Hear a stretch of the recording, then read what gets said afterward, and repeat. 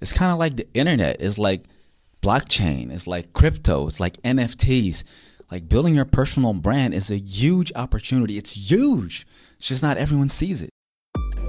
Everything is a brand right now. You gotta maximize this golden opportunity of a lifetime. Don't get left behind.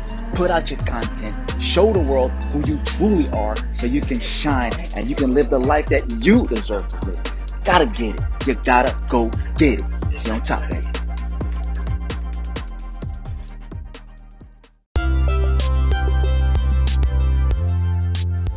What's going on? It's your boy Rich Lawent, and welcome to Personal Branding Secrets. In this episode, we're going to talk about why you should listen to this podcast. Well, let me ask you, why not? If you, in any shape or form, want to build your personal brand, then there is no way that you're going to listen to this podcast, Personal Branding Secrets, and your life is going to get worse.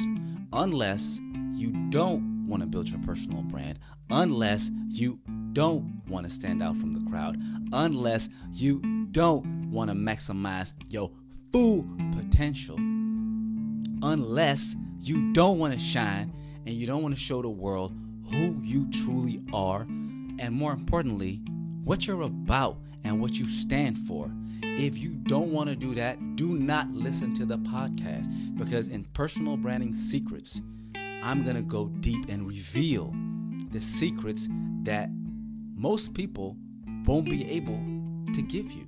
Simple as that. Not everyone done worked for Apple. Not everyone done worked for Google. Me neither. But I did work for the Swoosh.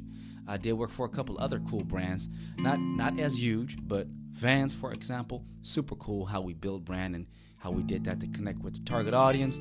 Philips, global marketing role, marketing communication role, and all of these tips and tricks, and especially going back to my Nike brand marketing days, working with a LeBron, GOAT James, according to Shannon Sharpe. In my opinion, MJ is the GOAT, but that's another story, another topic for another day.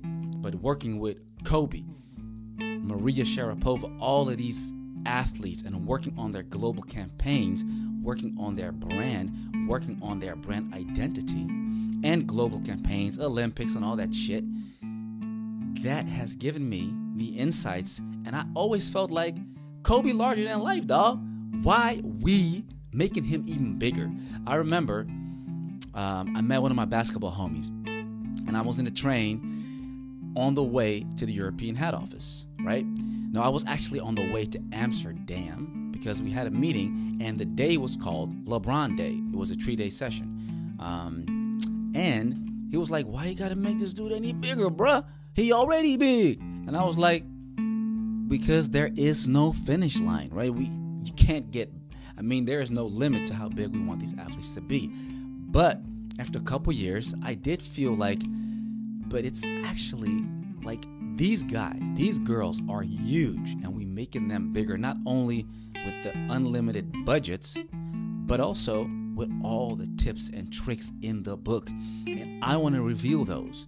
I want to tell you, how do we build brand the right way? It's not a one-night success kind of thing. It's obviously strategic, long-term planning, and there's a whole lot more involved. But if you want to know, that's why. Because you do want to build your brand, and you do want to stand out, and you do want to shine, because you're a born winner and you deserve to shine. See you on top, baby.